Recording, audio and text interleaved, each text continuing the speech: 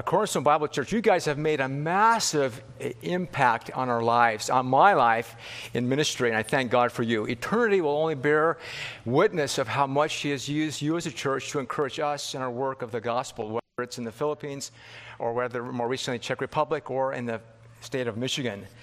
Speaking of which, I bring greetings from Michigan, our flock there, as they meet together. Like-minded church, if we were closer, we'd fellowship with you often. And I just thank God for causing us to be able to be here this morning together to worship and to honor Him and His great word. My heart's passion, I know, is your heart's passion. In Psalm 115, verse 1, where the psalmist makes this declaration, "Not to us, O Lord, not to us, but to your name give glory." Amen?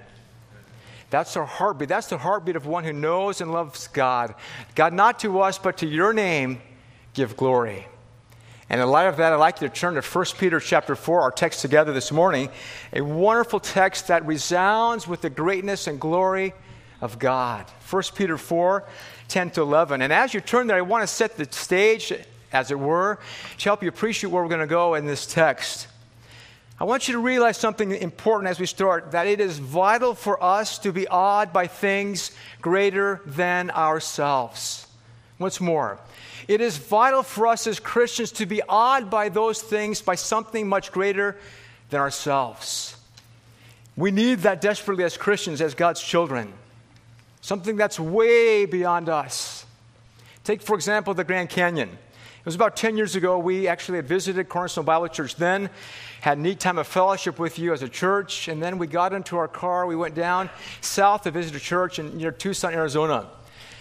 And while we were there, I thought, you know what, as we're driving, making our way down there for hours, I thought, I've got to see the Grand Canyon. I've only heard people tell me about that massive gorge in the earth. I've only seen pictures with my eyes in the National Geographic, but that's not quite the same, is it? And so one early morning, we go out in the van, we head up to the western rim, the observation point of the Grand Canyon. Now, we couldn't contain the expressions in our hearts. Stuff that began to flood out of our mouths like, wow, unbelievable, incredible. As we looked 5 miles across this massive canyon, 3 miles down, and saw the multicolored, massive demonstration of that canyon. You know what? I felt the size of an ant. But it was a wonderful feeling, a profoundly wonderful realization to think and realize that it wasn't just the canyon that was grand. It was the maker of that canyon, a grand God, a glorious God. Church, we need to be blown away by how God, who shaped that canyon and everything in this cosmos, is far more great and far more glorious than anything that we have seen with our eyes. Yet tragically, the sad reality is that most of us have become far too fixated on ourselves and on our infinitely glorious God. We begin to view ourselves somehow as the center of it all, as it were the center of the universe. We act as if everything revolves around us and exists for us rather than for God Himself. You know history.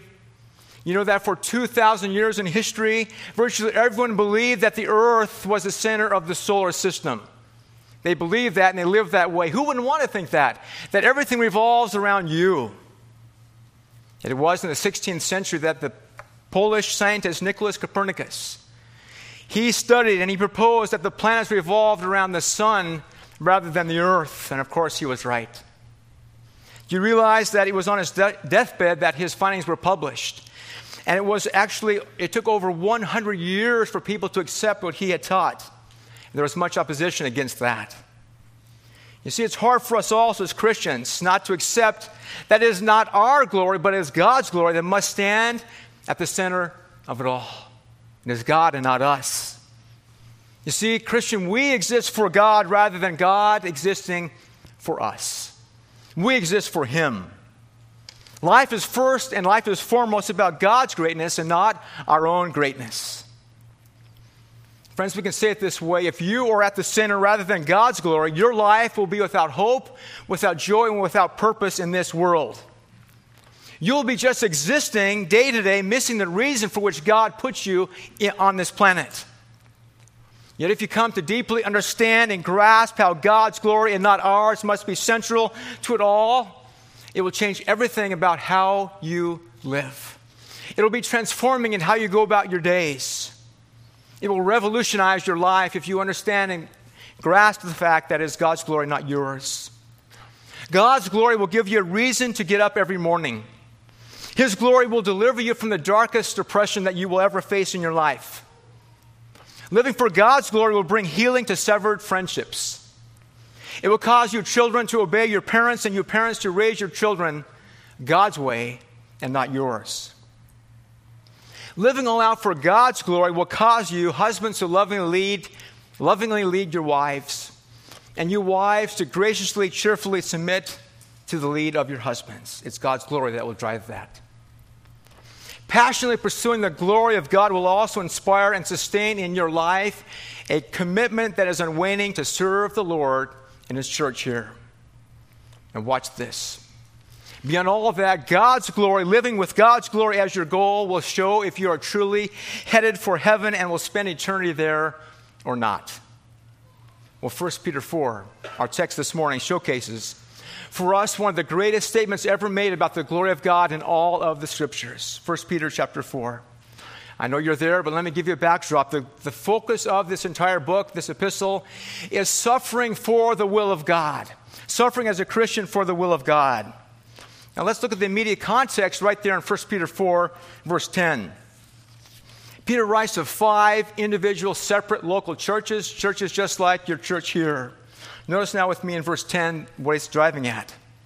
As each one has received a special gift, employed in serving one another as good stewards of the manifold grace of God. Whoever speaks is to do so as one who is speaking the utterances of God. Whoever serves is to do so as one who is serving by the strength which God supplies. And notice what follows, which we focus on here this morning. So that in all things God may be glorified through Jesus Christ, to whom belongs the glory and dominion forever and ever. Amen. Men and women, children, the first thing you must understand about God's glory is that it is amazing.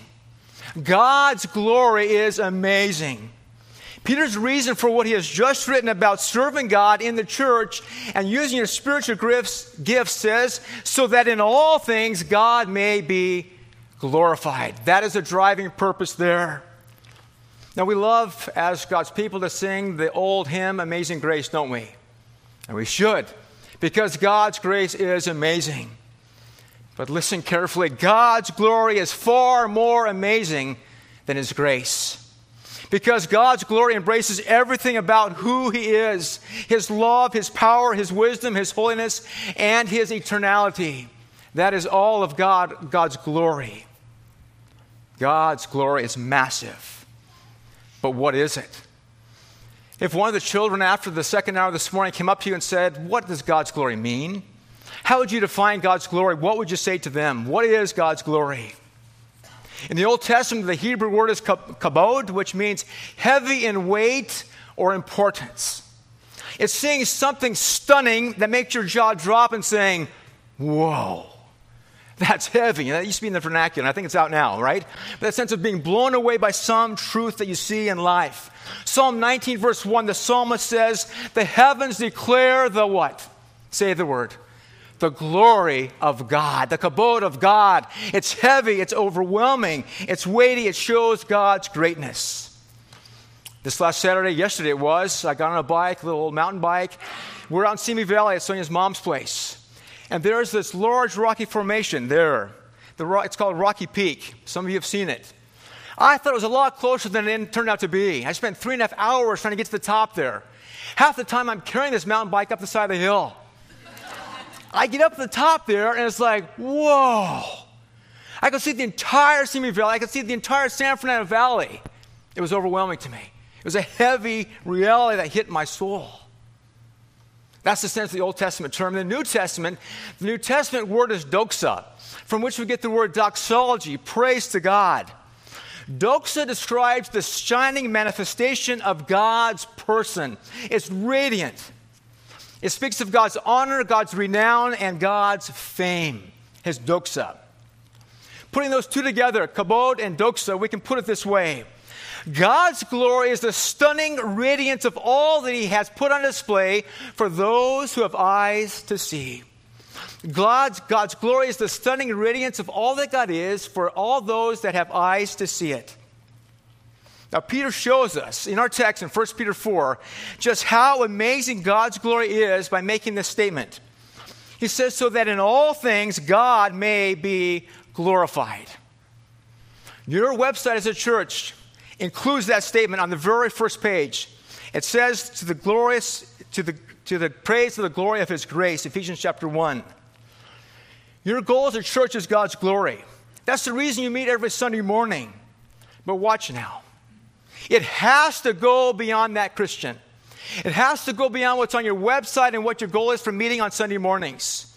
The goal of God for every part of our lives must be so that he gets the glory rather than ourselves.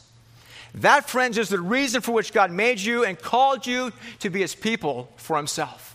His glory, not yours. Now, I met Isaiah earlier in the back. I told him I'd be talking about Isaiah this morning. Isaiah is all about the glory of God. The Old Testament prophet is overwhelmed with the greatness of the glory of God. And in Isaiah 43, verses 6 and 7, he makes a massive statement about the glory of God. God is looking toward the future about what he will do with his people, the Jews. And he's making a statement about that. He says in Isaiah 43, follow if you would. Turn them with me. You got to see it with your own eyes. It's so good. 43:6 of Isaiah, chapter 43 and verse 6. God is speaking, and he says exactly what will come in the future to his people, the Jews. I will say to the north, give them up, and to the south, do not hold them back. Bring my sons from afar and my daughters from the ends of the earth. Everyone who is called by my name, and whom I have created for my glory, whom I have formed, even whom I have made. Stop there. That text couldn't be clearer. All those that God has called to be his own, that God has created, that God has made, he has done so. Why?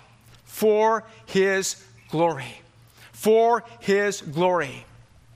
There are absolutely no exceptions in our lives, Christians. All that we do must not be for our glory, but for God's glory. You know the text, 1 Corinthians 10, verse 31, it's talking about a stronger, weaker brother eating and drinking in terms of what ought to be proper in the church context. The Apostle Paul says in verse 31, therefore, whether you eat or drink, whatever you do, do all to what? To the glory of God. Do all to the glory of God, he says. That word all things touches every single area of your life. Your aspirations, your contemplations, and your recreation. Friends, God wants to be glorified in every single thought that you mull over in your minds. God wants to get the glory in your emotions and in your dreams and all that. God wants first place. God even desires to be honored in the food that you eat, in the music that you listen to, in the places that you go, and also in the films and TV shows that you place before your eyes. God says, I want the glory in every single part of that. Listen, you cannot glorify God and think weighty thoughts of him if you choose to be entertained by some movies or medium that uses his name in vain and promotes what dishonors him. He cannot be glorified in that. That does not fit his plan for you. So too, you cannot glorify God in your friendships, in your family, and in your marriage if making yourself look good rather than God is at the center of it all.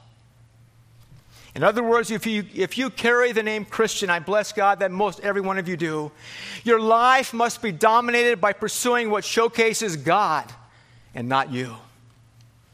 Now, this is where the rubber meets the road in the Christian life. This is where we live out what truly is inside.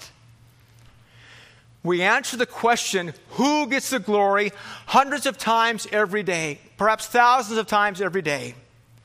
The way we think of ourselves, the way we take care of our bodies, the way that we dress, how we serve in the church, and every other decision we make ultimately flows from one of two things. Is it for my pleasure, or am I seeking God's pleasure in this? Think about it. Every single sin in the Bible, from Genesis all the way to Revelation, has one common theme. What's at the heart of it all? Man seeking glory for himself. Man seeking pleasure for himself rather than for God. That is why Adam and Eve ate the forbidden fruit. That is why the Jewish nation turned their back on God. And that's the reason why most all of humanity chooses to live apart from God. Refusing to glorify God, we seek glory for ourselves in sin. You see, you could be an atheist, you could be an agnostic, you could be a church-going person all of your life. But what you have in common with every single person sitting here this morning is this. Your and my propensity is to seek self-glory, to live for ourselves. And that's the way we should understand verses like Romans 3:23. For all have sinned and what? Come short of the glory of God. Listen, your sweetest sin in the closet of your soul may seem fine and feel good to you. Yet it is all-out rebellion against the God of glory who sees it all. In Romans chapter 1, the Apostle Paul illustrates this massive truth for us. He graciously warns all who suppress the truth of the glory of God in exchange for their sin. Look in Romans 1 with me. We won't read it all, but we'll start in verse 21. Look at what goes wrong, what happens when we reject and jettison the glory of God in exchange for a life filled and driven by sin. Romans 1, verse 21.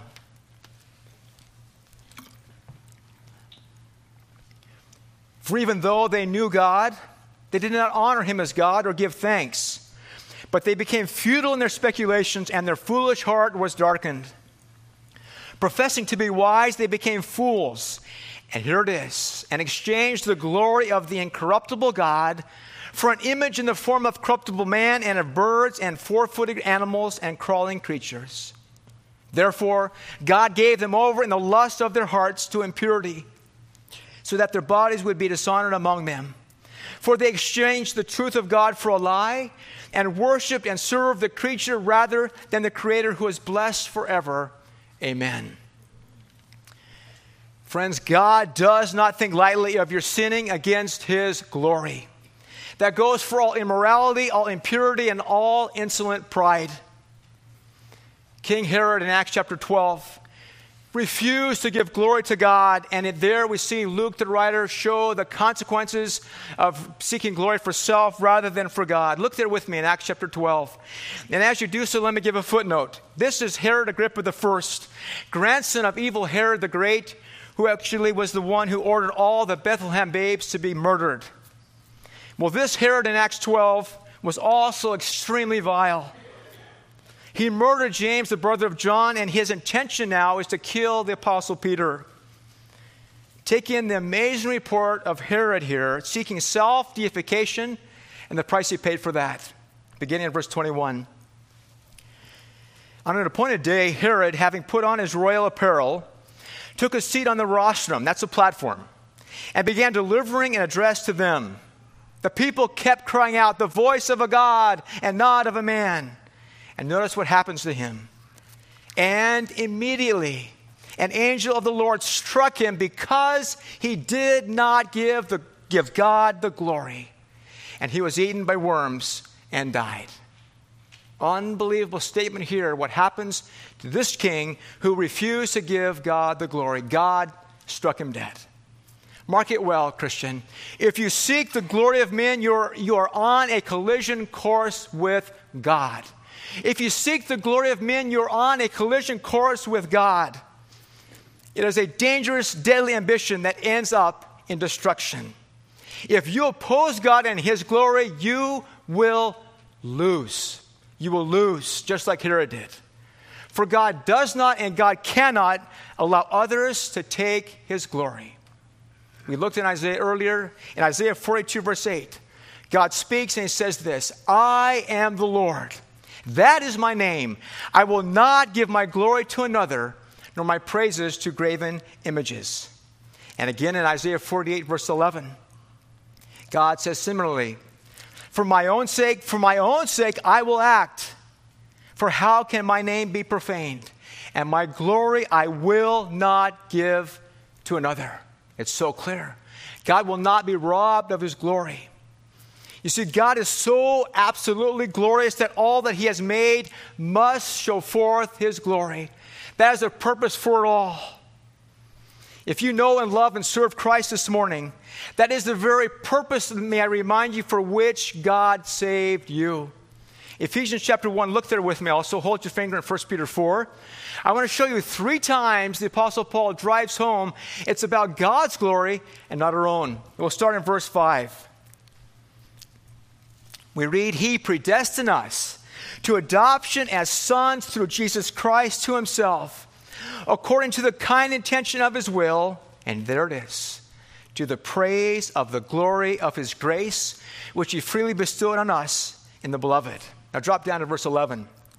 Also, we have obtained an inheritance, having been predestined according to His purpose, who works all things after the counsel of His will, to the end that we who were the first to hope in Christ would be to the praise of His glory.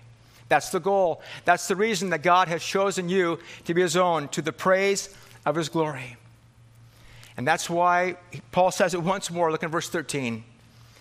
In Him you also, after listening to the message of the truth, the gospel of your salvation, having also believed, you are sealed in Him with the Holy Spirit of promise, who is given as a pledge of our inheritance with a view to the redemption of God's own possession. And there we see it again. To the praise of His glory. What's the point of repetition? Dads and moms, remind your children several times to do something. It's stress, it's emphasis, so you don't get stressed, right? I'm saying this once, I'm saying it twice. Listen, kid. God says 3 times to us, the reason we've been chosen by Him for salvation is to the praise of His glory. And this is where it comes to us. What this tells us is that if God made you for His own glory, which He did, then every day must be lived to the hilt for His glory and not yours. You must live in light of your calling. Now think about your typical week. How do you spend your time, your energies, and your talents and your resources? How do you use those? How about the preoccupations of your thought life? Ask yourself right now with me, in all these things, does the attention go to God or does it go to me? If it goes to yourself, then you are merely existing but not living the life that God has given you to live out in this world. Yet, if you are moment by moment choosing to show forth His glory, not yours, you will find yourself smacked in the center of God's will, giving glory to Him as He has prepared you to do. You're living for His purpose in the center of His will if you're pointing to Him rather than yourself in all that you do. God's glory, Christian, is not only amazing, it is also approachable. God's glory is approachable. Number 2, how is it possible for sinners like ourselves to bring glory to God? As Christians, we still sin, don't we? What can keep us from self-preoccupation? My desires, my wants, my longings, my. What can rescue you from loving to think about and talk about yourself rather than about God? What can spare you from a shallow life of drawing people's attention to yourself rather than to your Savior? Peter tells us in our text in verse 11, look there again. So that in all things God may be glorified, and look at those next 3 words, they're pivotal. Through Jesus Christ. There it is. Don't miss this for your life, Christian. Lots of people are trying to please and glorify God their way. I love engaging in conversation with strangers that God brings in my life. 2.5 weeks, 3 weeks ago, we had what we called a mega sale at our church there in Michigan. We had over 1,000 people that came to buy just a bunch of junk, okay? Our goal of that sale is to share the gospel with every single person that comes, at least to give them something in their hand they can walk away with that tells them about Christ. We talk to people from all kinds of backgrounds, every kind of religious background you can imagine. With some with whom we spoke, they went to Mass every Sunday. Others went to church. Others said their prayers regularly. Others read religious books and tried to be kind and moral in their lives. Listen, all those systems sound so good to one who truly doesn't know God. It sounds acceptable. You just be good and try your thing, and God will accept you. But the problem is this: in all of those good deeds in the world, all the things a person could put together, those are an affront to the glory of God. They offend God if a person tries to come to Him apart from Jesus Christ. You know the text well. Christ unmistakably declared to the lost, I am the way, I am the truth, I am the life. No man comes to the Father but through me. The Apostle Peter said similarly, Paul in 1 Timothy 2, verse 5. For there is one mediator between God and man, the man Christ Jesus. No, there are not many ways to God as there are many roads to Rome. And no, you cannot make your own way and get to God. And listen, Christian, you know that, but let me tell you why. Christ alone is the way because he is the embodiment of the glory of God. He shows the glory of God to humanity. Christ brings God to us in himself. In John 1, verse 14, the writer there powerfully declares, and the Word became flesh and tabernacled or dwelled among us. And we beheld the glory as of the only begotten from the Father, full of grace and truth. You see Christ, you see God and his glory. The Lord Jesus Christ is the radiance of the glory of God that came to this world. Now, several chapters later in John chapter 5, verse 44, Christ told the glory-hungry Pharisees, how can you believe when you receive glory from one another and you do not seek the glory that is from the one and only God? What is Christ saying there? He cannot be saying they should try to get glory for themselves from God. We just saw from Isaiah's words that God will not share his glory with another. Then what is Christ saying? Glory that is from the one and only God that he tells them to be seeking. It is Christ himself. Christ is God's glory that shows us God. In his high priestly prayer in John 17, our Lord shows how the glory he shared with the Father, he has revealed to us as God's children. John 17:5, and follow closely. Now, Father, glorify me together with yourself, with the glory which I had with you before the world was. And then farther down in John 17 and verse 22, Christ follows with an astounding statement in his prayer. The glory which you have given me, I have given them, that they may be one just as we are one. What is it that our Lord makes known and gives to everyone who follows him? It is God's glory revealed in himself. You say it sounds strange now, sharing in this glory. Well, listen to what the Apostle Paul says in 2 Corinthians chapter 4 to believers as those that are readers. For God, who said, light shall shine out of darkness, is the one who has shown in our hearts to give the light of the knowledge of the glory of God in the face of Christ. Powerful, powerful statement that the Apostle Paul is making here. What is he saying? He's saying the same God who said light shall come out of darkness and spoke this world into existence is the one who has spoken in our souls through his Son, his glorious Son. We've all seen spectacular sunrises and sunsets. In fact, you guys take advantage of that. On the coast, the ocean. We don't have an emission like you do here.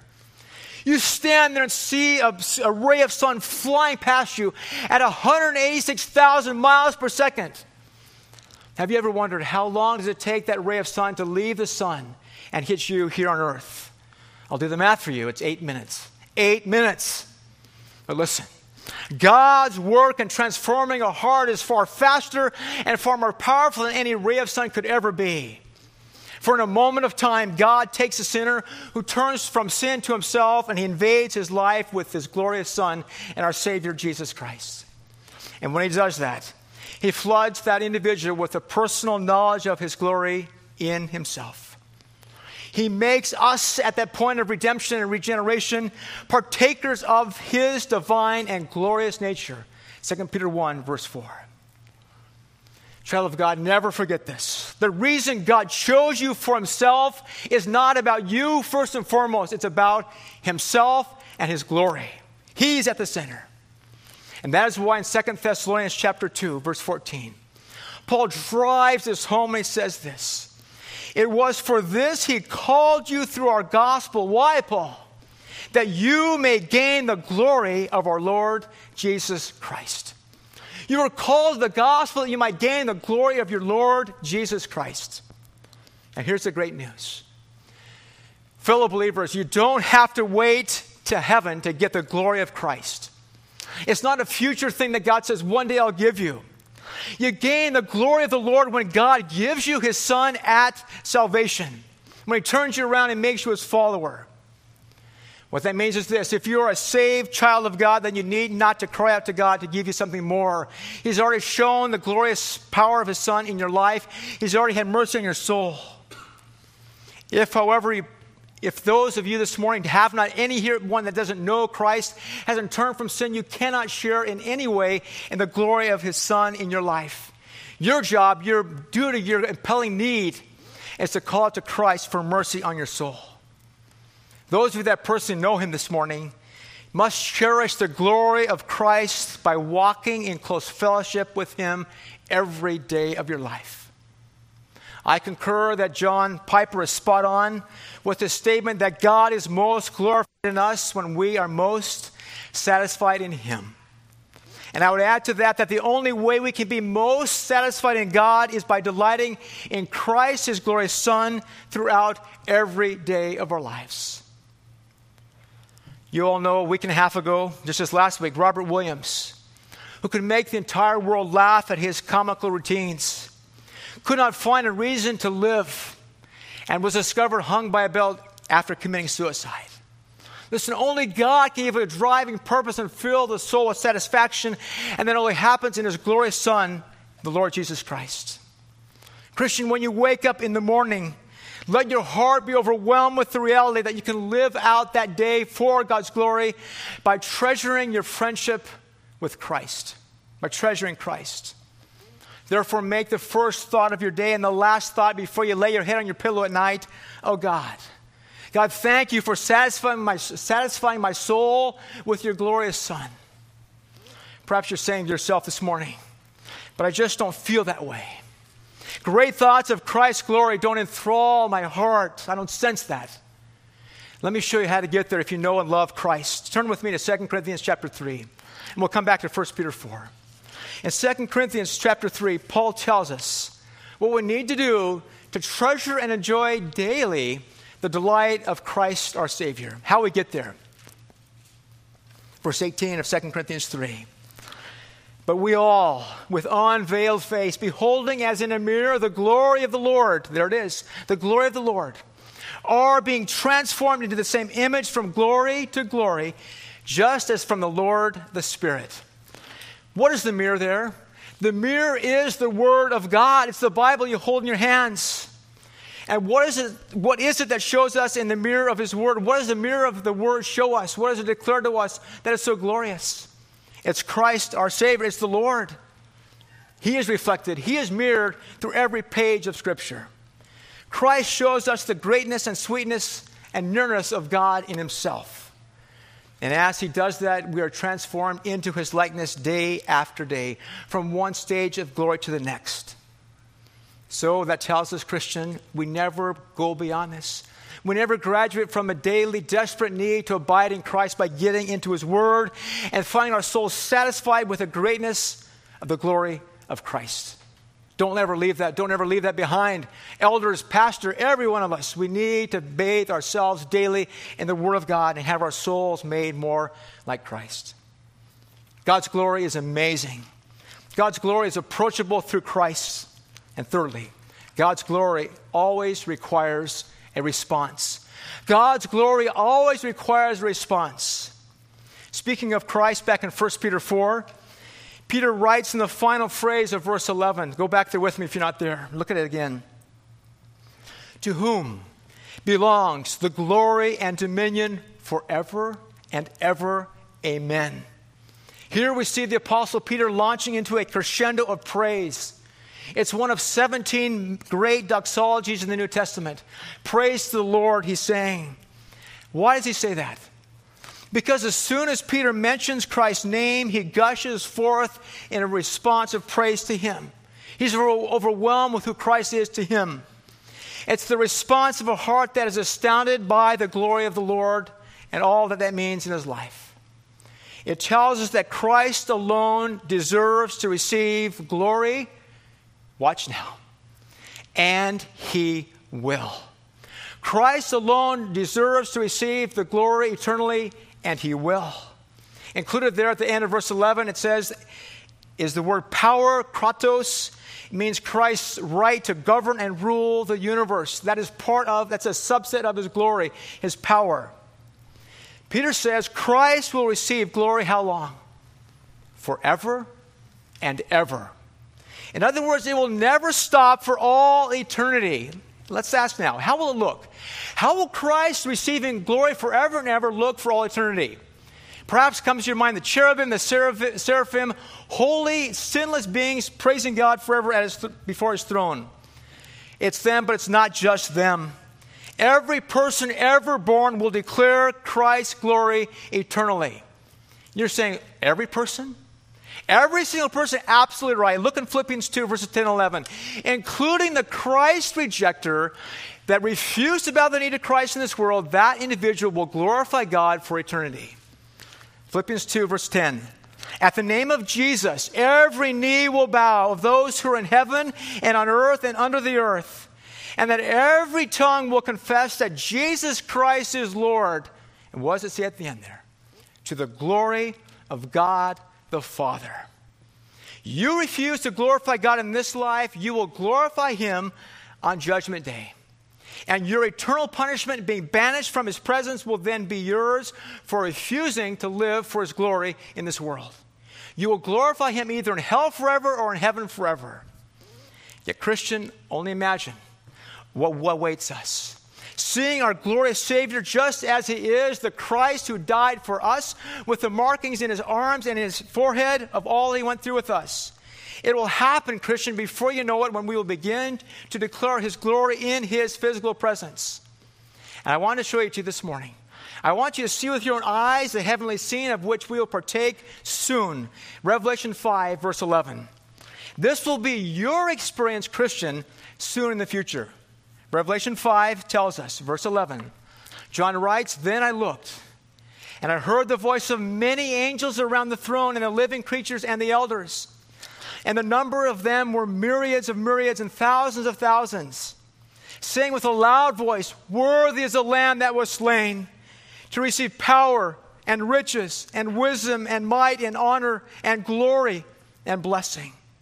And every created thing which is in heaven and on the earth and under the earth and on the sea and all things in them, I heard saying, To him who sits on the throne and to the Lamb be blessing and honor and glory and dominion forever and ever. Friends, that's what awaits us in God's presence forever. That is the consummate goal for all the redeemed. We will celebrate and worship and praise the honor and glory of Christ, and it will be, once again, forever. It's been said that the most horrid word in all of hell will be forever. And yet the most glorious word in all of heaven will be that same word, forever. It's unending. Oh, don't miss heaven for your life, because heaven and hell are unending. You know, we are so earthbound. We must let this sink into our minds a little bit this morning. Our next destination after this life is our final destination. Our next destination after this life is our final destination. For the Christian, arriving in heaven will be like making it through a long, dark, hard winter. Listen, we had the most massive, hard, cold winter in history in Michigan this last winter. I grew up in California here. Then went to the Philippines where it's even hotter. Long winters like it'll never end. But for the Christian, it'll be as if that was just a snap of the finger. And then we will enjoy, as it were, the beauty and warmth of life of a summer that will never end. I hope and pray that your heart, Christian, longs for that day. To be finally home, savoring together with all the saints, fellowship and worship of our glorious Lord and Savior. For those of you that have less of your life left to live than has gone before, yeah, I'm in your company. We feel our life is like the sand going through the fingers. It goes faster and faster and faster as we get older, doesn't it? And unless I live to be like my great-grandfather Earl Smith, who lived to be 105, unless I live to be that long, I am on the downside of less than half my life left to be lived. Let me tell you this. You getting older rightly ought to think about death more often. That's the way God's put us together. And as you think about that, your first thought that follows that thought of death should be the glorious hope of being with Christ forever. Let me tell you this, as you think about those thoughts that come to your mind, be assured that if you have Christ, God cannot let you down on the day of your departure from this world. God cannot, He will not forget you. He will not abandon you when He promotes you to glory. Take to heart 2 Timothy chapter 4, verse 18. Paul rejoices in that confidence, and he says this, the Lord will rescue me from every evil deed. And then he says this, and will bring me safely to His heavenly kingdom. To Him be the glory forever and ever. Oh, what glorious confidence that what awaits us is so much better than what we've gone through in this world. To that great and glorious longing, Peter adds one wonderful word, the last word in verse 11 of 1 Peter 4. Go back there. We often read this word over quickly and we think, okay, what's next? It's a sentence that stands by itself. Amen, he says. Amen. Now, amen in Scripture is not some code word like we use at the end of our prayer time, right? Kind of like I'm signing off now, so whoever wants to pray next. No, amen is a very key term in Scripture. It's so important, it's borrowed from the Hebrew, brought into your Testament, and not changed a bit. It's left the same as it stands. The word amen shows up 129 times in the New Testament. It's important. Our Savior used the word amen over 100 times. Peter uses this term here in the sense of truly or let it be. It's a call of commitment to the reader. And friends, that's you. That's you. The call of God is to say with our lips and to show with our lives, amen to God's glory and not ours. Let me ask you, is your heart passion this morning to say with your heart and life, amen to God and His glory and not yours? It's a major shift in our thinking, Christian, and how we go about everything we do. Well, let's work this out in our thinking briefly. How can we take specific steps in living for God's glory rather than our own? Let me look at 3 specific ways to start with today. Number 1, give glory to God, Christian, by constantly confessing your sin. Give glory to God by constantly confessing your sin. Do you remember back in Joshua chapter 7? There's a man named Achan. They go out to battle to Ai, and he stole gold and silver that God had placed under the ban and said, don't touch it. Well, they lined up all the tribes, and God exposed that Achan was the culprit. In Joshua chapter 7, verse 19, we read these words. Then Joshua said to Achan, my son, I implore you, give glory to the Lord, the God of Israel, and give praise to Him, and tell me now what you have done. Christian, give glory to God by dealing with your sin. You see, God sees it all anyways, doesn't He? He knows everything you think, everything you say, everything you're planning to do. Therefore, as soon as you realize the Spirit of God prompting you, showing you through your conscience this is sin, confess that sin to the Lord. And when you confess that sin to the Lord, who gets the glory? God does. Confessing sin gives God glory. So be it the habit. Make it your regular commitment. God, as you expose sin to my mind, I'll confess it immediately. This is a massive truth in my own Christian life. It's huge. Because as I began to study this text out, I realized how often I sin in ways that are so subtle, ways that I justify, ways that I ignore in pointing glory to myself and not to God. It can be so simple as taking a step and beginning to comb my hair in front of a mirror, and then off goes a thought about me and not God. A proud thought enters my mind. God has shown me as soon as that thought of pride, whatever the reason is there in my mind, I must confess it to Him and give Him His rightful glory. By the way, let me encourage you not to spend excessive time in front of the mirror looking at yourself. Ladies, I understand I have 2 at home, my wife and my daughter. But we need to appreciate something. We thank God for the beauty that He's given you and the beautification process that is involved in that. But listen, you must guard your thoughts in the sense of glamour and all that goes into your preparations in a way if they ever leave and box God out of that preparation. What does that mean? As you prepare yourself and groom yourself, ladies, thank God. Thank God for His grace in your life and for the beauty that He's given you. Don't keep it for yourself. Men, you're not exempt. we can also be so easily enamored with ourselves and our accomplishments, whether on the court, whether on the field, or whether in the work office. And in so doing, we leave God in the shadows. That is sin, and God has called us to confess that as serious sin, that when we confess it, He will get the glory. Number 2, Christian, glorify God by clinging closely to Christ. Cling closely to Christ. You see, when you cling closely to Christ, God will bear fruit through your life. John 15, verse 18, Christ says, "My Father is glorified by this, that you bear much fruit, and so prove to be my disciples." You glorify God by abiding in the vine and God bearing fruit through you. So cling closely to Christ. Thirdly, glorify God by remembering to thank Him for every blessing. Remember to thank God for every single blessing in your life.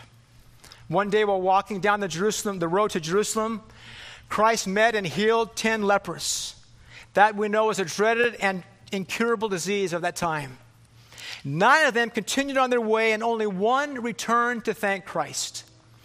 In Luke 17, verse 17, the writer there tells us what Christ says.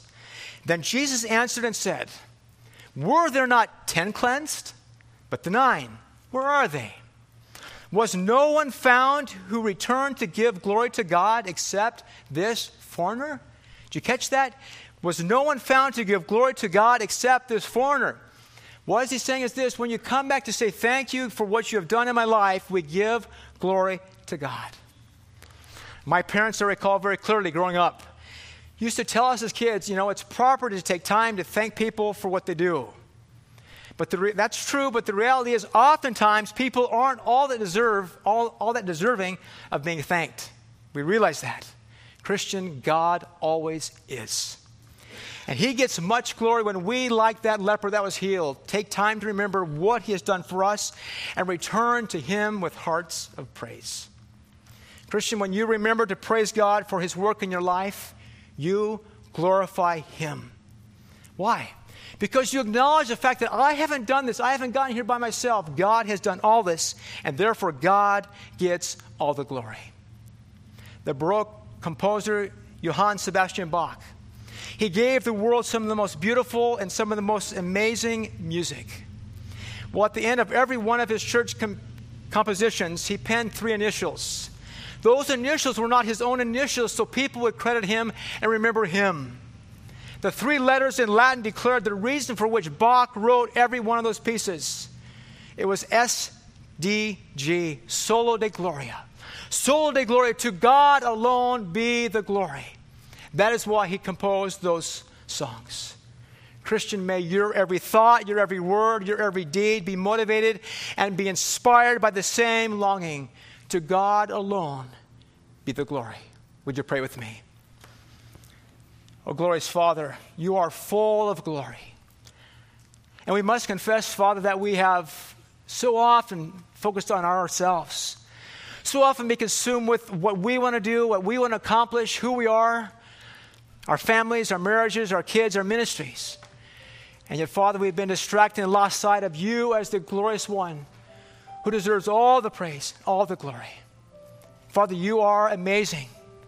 And we confess, oh God, that we are in need of your reminder day after day that you must be the one we live for, that we live in you and for you, and must draw people's attention, therefore, to yourself. Oh, Father, thank you for our great Savior, that because of him, we see your glory, that he is the epitome of your glory.